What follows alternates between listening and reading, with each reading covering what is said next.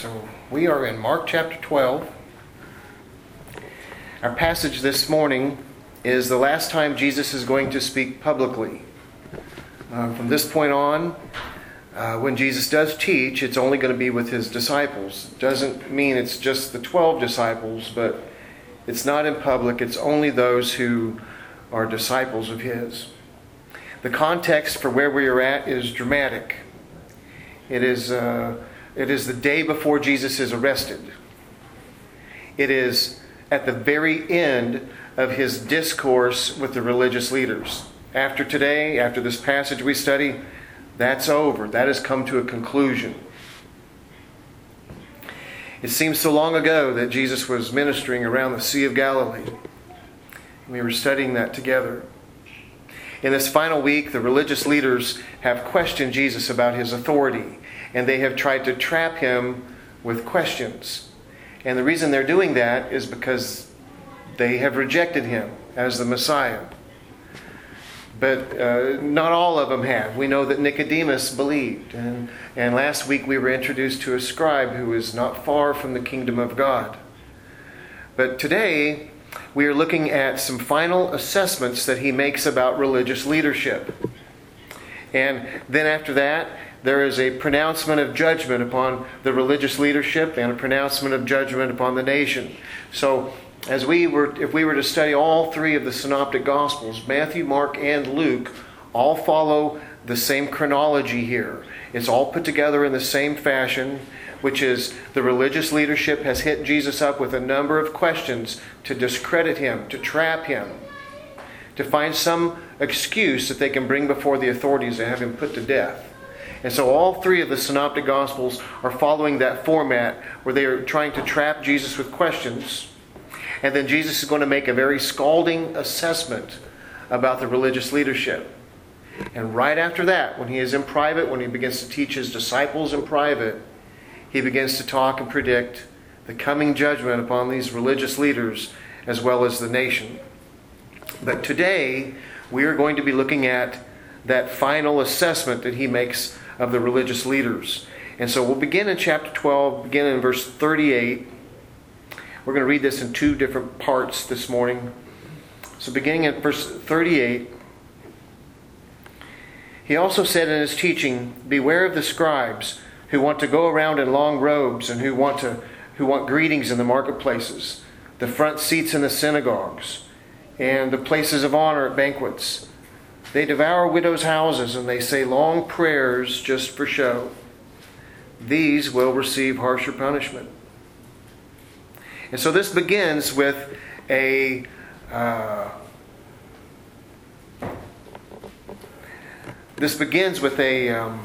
warning. Beware of the scribes. Oh boy.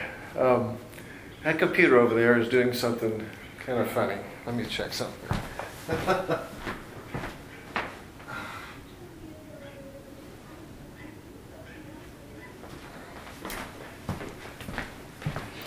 Okay, so our passage begins with "Beware of the scribes." This is a warning. So, if I was on a diet and you told me that there was a cheesecake on the table in there, like, "Craig, look out, there's some cheesecake in there," that wouldn't be a very good warning for me because I can't stand cheesecake. It'd be like saying, "Hey, Craig, there's a big bowl of steaming hot spinach back there. Watch out." But this is a warning that is universal. This is really important for us to recognize because when Jesus does these kind of warnings, beware of the leaven of the Pharisees, beware of the leaven of Herod, beware of the scribes, it's because the thing he is warning us about is something that we're all susceptible to. It's something we can all fall into the habit of or following behind what they do. So it's real important for us to recognize that. And we've talked about this before, how it's easy for us to come to church and read the Bible and look at the dumb and bad things that other people do and then not realize that it's something that applies actually to us too. And so we want to remember that as we study this. So my son and I went camping. Is that slide changing? Yes. Okay, because I can't see that on the thing there. But we went camping, and we were going hiking around this incredible gorge, and big drop-offs and cliffs and everything, and very dangerous.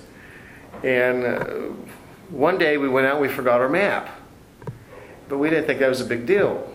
And we came to this particular trail, as you can see. It has some very specific instructions that we did not have. If you get on down there, you can see that this was a long hike. It was going to take several hours, and we had judged it by how long it said it would take. So we knew that we had this much daylight left, because you don't want to get out there around cliffs in the dark. We didn't have flashlights or anything, and so we kind of judged it. Well, as you can see, there's a sentence that's kind of key. It says, "Do not go through the gate. Beyond the gate is another road that leads off the park and into the land of lost hikers." So you know what we did. We went through the gate. And so Zachary and I spent quite a bit of time finding our way home. And so here in our passage, this is a warning. And Jesus does not want us to follow in the footsteps of these men. So we're supposed to be on guard. In other words, these are some of the things that they're doing appeals to our flesh. It appeals to our sin nature. It appeals to our natural desires. And so it is a warning. In Matthew, Jesus said that they do everything to be observed by others. That's their motivation. As a matter of fact, Matthew devotes an entire chapter to Jesus' assessment of the religious leaders. We looked at what Mark has included, verses 38 through 40. I think that's 3 verses. Matthew devotes an entire chapter.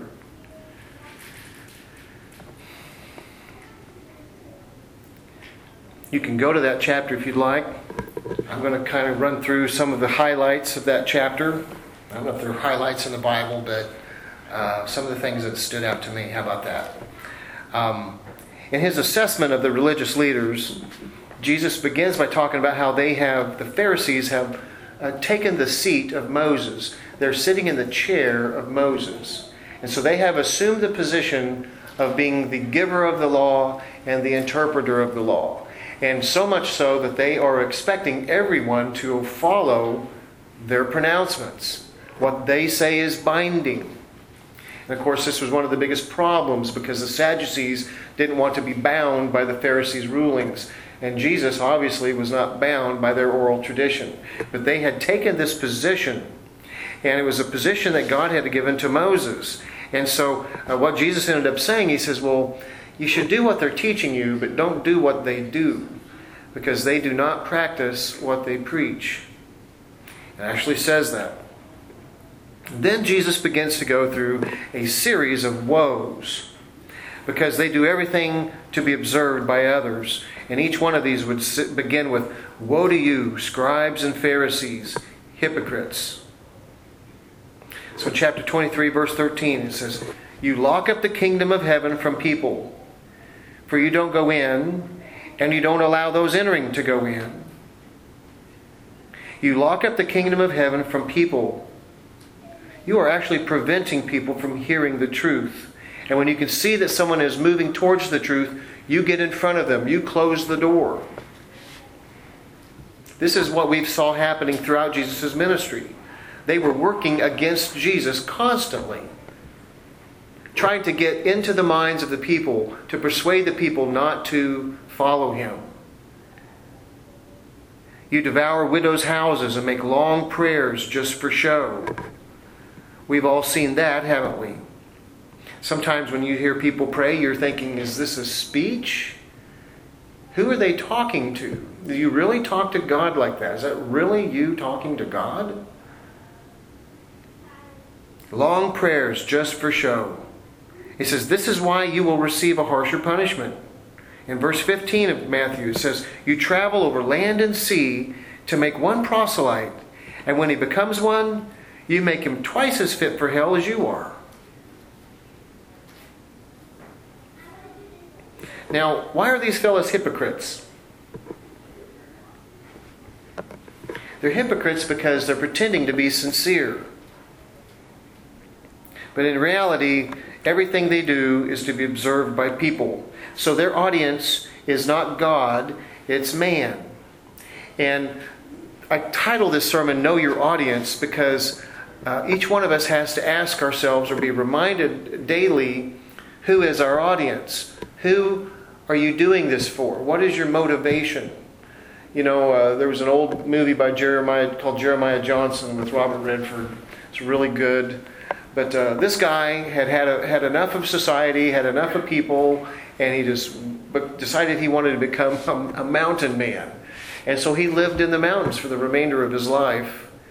And, you know, he fought the Indians and he would run across other mountain men. You know the story if you've seen the movie. But very few people are like that. Most of us we're very social and we like to interact with other people. And it's important what our family thinks and what our friends think, what people at work think about us. And so, you know, you've always heard of people who have no filter and they just blurt out stuff for, you know, blurters, you know. And so you want to say things, but say it in a nice way, or don't say it at all if it's not constructive, and all these kind of things. So as human beings interacting with each other, it's natural for us to measure our behavior and to contrast our behavior with each other and to care what each other thinks. So we don't want to go to the extreme here. Do we think that, you know, God doesn't want you to care about these kind of things because it's important. You know, you don't want to be rude to people and to, you know, say things that you shouldn't, and just, I don't think I need to belabor that point, but there's a contrast here between people who were doing everything with the appearance that they were doing it for God, but in reality they were doing it for the approval and recognition of men. And so it goes a little bit further than what we're talking about, doesn't it? So these fellas, they would go around in long robes. They received greetings in the marketplace. They were given front seats in the synagogue and the place of honor at banquets. And they give long prayers just for show. You know, when has this ever happened to you? Have you ever been to a wedding? Have you ever been to a wedding reception? You know, I've been to enough weddings now to where I've sat in the very front and in the very back. Because the family having the wedding that throws the big dinner after the wedding, they have a certain number of guests and they have a certain number of tables, and they begin to put people at tables. And, you know, traditionally your closest family members are towards the very front, and it moves down the row. So I've been to enough weddings where I've been at the very front, but I've also been at the very back. And, you know, when you're at the very back, you have to make some decisions about the way you feel about that. You know, am I offended? Should I be at the front? Do I think that I should be at the front?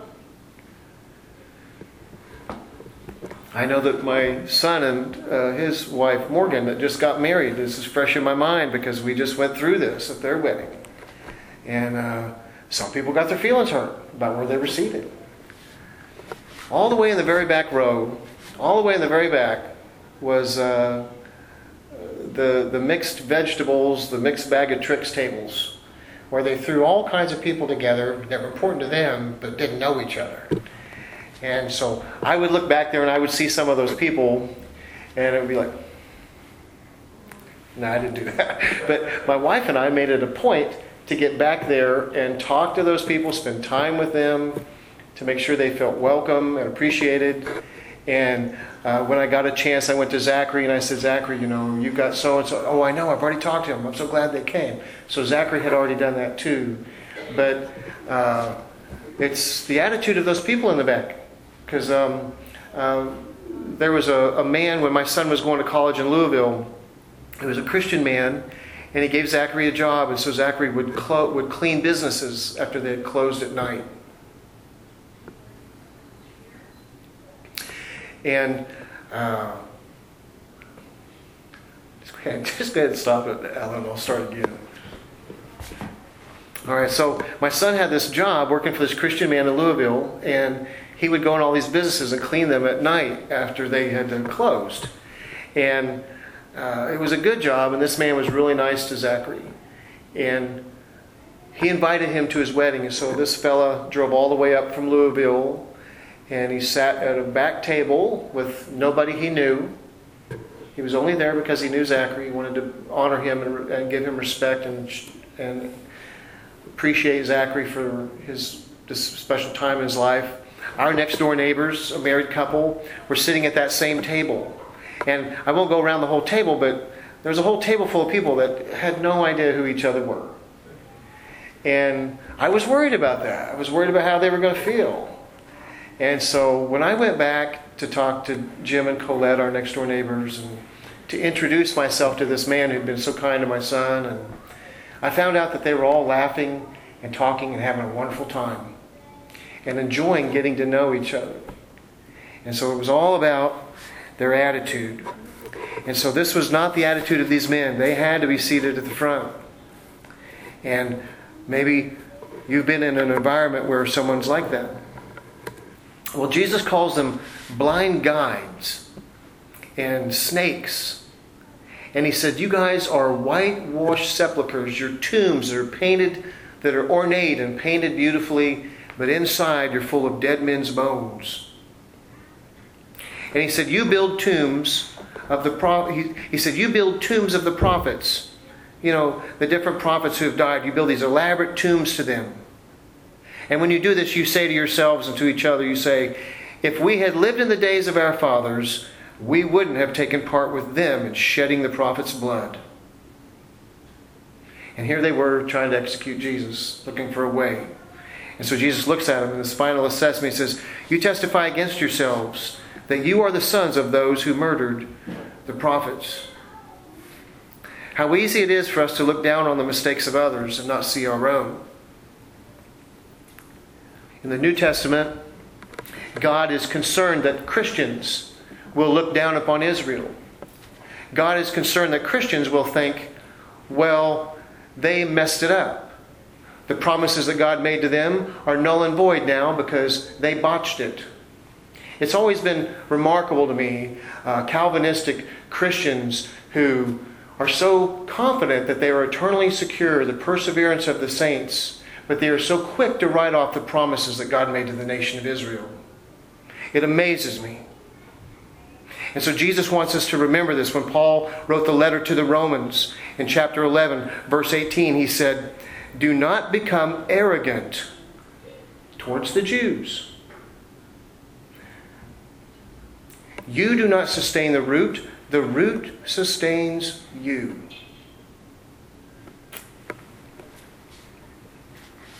Well, this devastating assessment that Jesus makes ends with hope.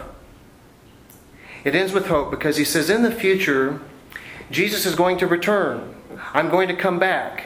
In the future, I'm coming back. And when I come back, Israel will repent and receive Jesus as Messiah. As a matter of fact, I'm going to read it here, but as a matter of fact, it says that their repentance is a prerequisite for his return.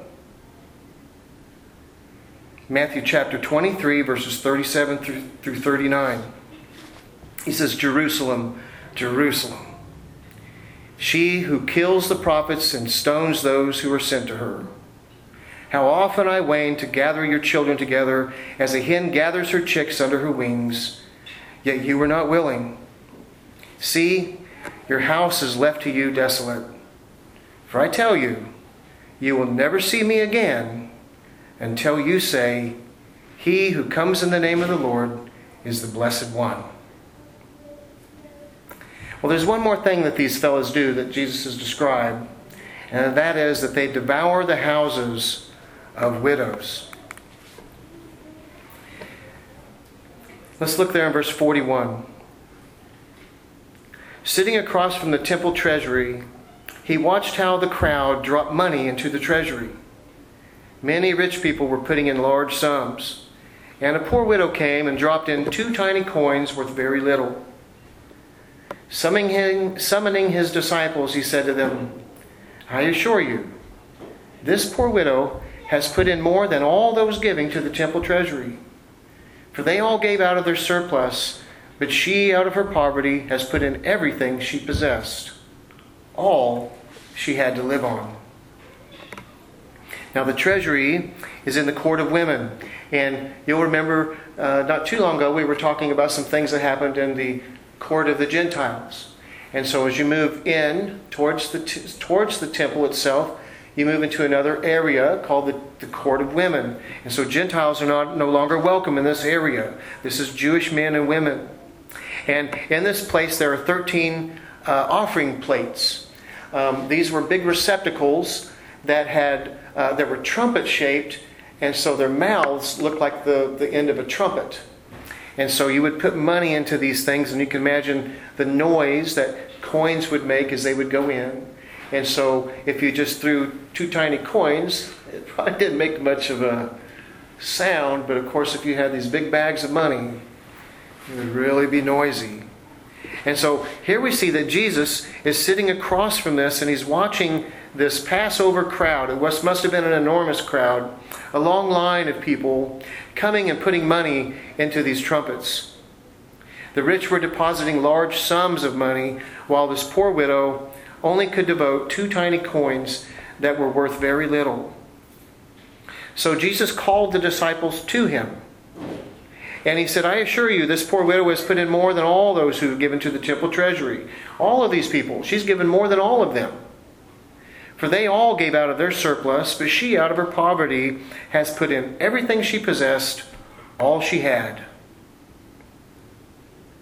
In the context, this woman is the victim of unbearable expectations that have been set by the Pharisees. The religious elite have set the bar high, and she can't ever attain it. She can't ever meet this level that they have created. And what it does is it puts her under this horrible mental state. It brings down her self-esteem. And this is a very humble woman. She's a widow, but she's a very poor widow. And so all she can do is give these 2 coins. So this woman is really important for us to remember, because Jesus is making an assessment about the religious leadership. And so not only are we contrasting the money that people are giving, whereas some people are giving out of surplus and some people are giving all that they have, there's also the reality that Jesus is wanting to draw attention to the fact that these religious leaders have created a monstrous system that crushes and oppresses the poor, instead of lifting them up and showing them that they have value, equal value. It does the exact opposite. And so this woman is giving money under the umbrella of their teaching. She is giving for the right reason, but she's being taken advantage of. Now, I've just got, 5 points. They're quick ones. There's not much to say about them because they're all self-explanatory. But I'd like to give 5 things that stood out to me as I studied this passage. Are they up there? Yeah. Okay. Well, obviously, God wants us to give sacrificially. He also wants us to give. So, God wants you to give. So that's a given. And He wants you to give sacrificially. And He wants you to give cheerfully. So if you can't do those things, should you give anyway? If you don't want to do it, should you give? I don't know. I can tell you that there's been times when I really couldn't afford to give, and I did it out of obedience because I knew it was what I was supposed to do. It was hard to give. I still gave for the right reason, but I wasn't exactly cheerful. Maybe I can say that. So this is a situation, isn't it? So we're supposed to give. We're supposed to give sacrificially. We're supposed to give cheerfully, but we're also supposed to be giving with the right attitude. Some believers may not give at all, let alone sacrificially or cheerfully. They give out of obligation, or they give out of for the approval of other people. That's where we're starting to move into something different, isn't it? When you're giving out of obligation, your teeth are clenched. And when you write that check, your pen is really pushing into that checkbook really hard, Or you're doing it in a way that everybody notices, You gotta, throw that, when Gene comes by with the pot passer, you throw it in there like a frisbee so that everybody sees it. I don't know. I'm sitting on the front row. I can't watch who's giving. You guys know that. So I'm not pointing fingers, obviously, but there's a principle here that that God wants us to give, and sometimes you can't give sacrificially, but it's a goal, isn't it, for us as believers to do that when we can, and to make sure that we're doing it with the right attitude and cheerfully. Another thing we notice here is that we're supposed to be generous, but with discernment. To be generous without discernment is not commendable. We are all supposed to be good stewards, and part of that involves discernment. Some people will give money to somebody who's begging. Some people won't.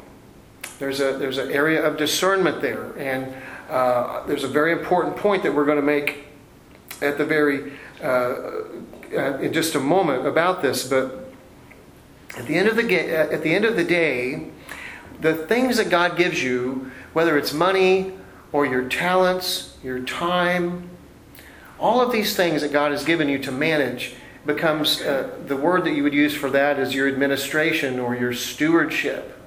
And so you want to be wise with that, not waste time, not throw pearls before swine when someone has clearly rejected the gospel. You can try to plant the seeds, but when it's been rejected, it's time to move on.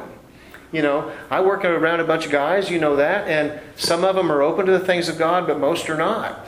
I've had some of them, so I don't waste my time beating my head against the wall.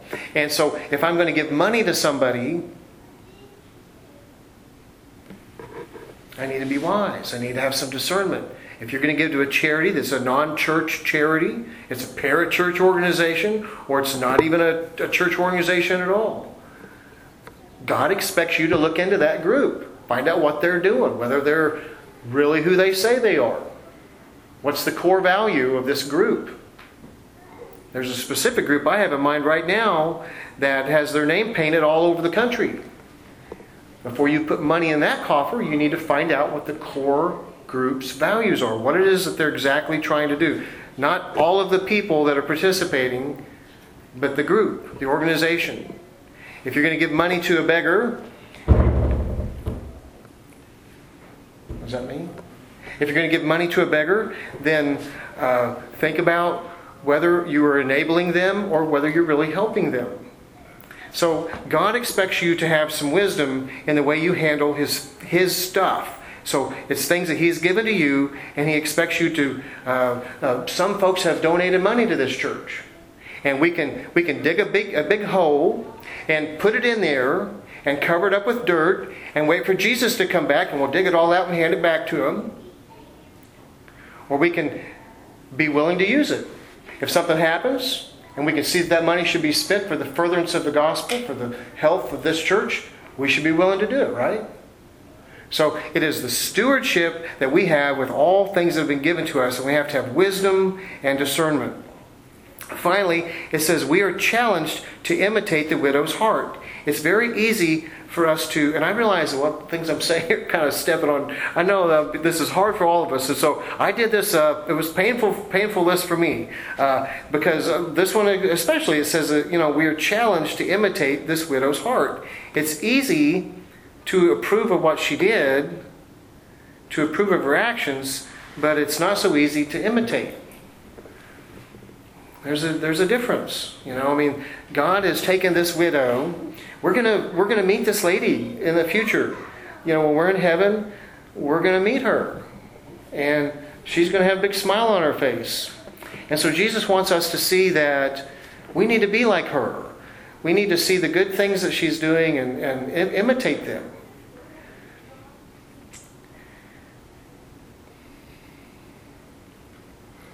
And this might be the most important. It's not the last one, but it might be the most important. And that is that only God can evaluate our offerings. We can see here that He does evaluate our offerings. He is watching. We see Jesus exercising omniscience here. He actually knew the motives and the bank accounts of all of the people that were putting money in there. He knew it all. The omniscience was present, and the fact that He is assessing it and then looking at it. So He does. But only God can do that. He's the only one. I can't judge you, and you can't judge me. No one knows your situation but God. And so it is between you and Him and nobody else. And so nobody had better, in this church, keep track of each other in that manner, because that would be wrong for us to do. And if I'm talking about money, which you guys know that I almost never, ever do, I just want everybody to know that we're paying our bills. We paid our bills all the way through this COVID-19 when we were shut down. Everybody continued to give, and we just did real good. And so this is a good, healthy church where we actually are happy when visitors come in, and we are giving out of what we can, and we do love each other. And so this is a really good church family. So I want to commend you guys for doing that. So I don't feel like I'm up here punching anybody right now. So that's really good. You know, we all do this, and so God wants us to give. He wants us to be careful with how we give. We need to imitate this widow in her heart, and we need to also know that God is the only one who can really truly evaluate what we do and why we do it. And so in closing, the final one is know your audience. Is it God? Is it yourself? Or is it other people that you're trying to please? Let's remember to ask ourselves what it is that is motivating us in the way that we behave and the things that we do. So let's close in prayer.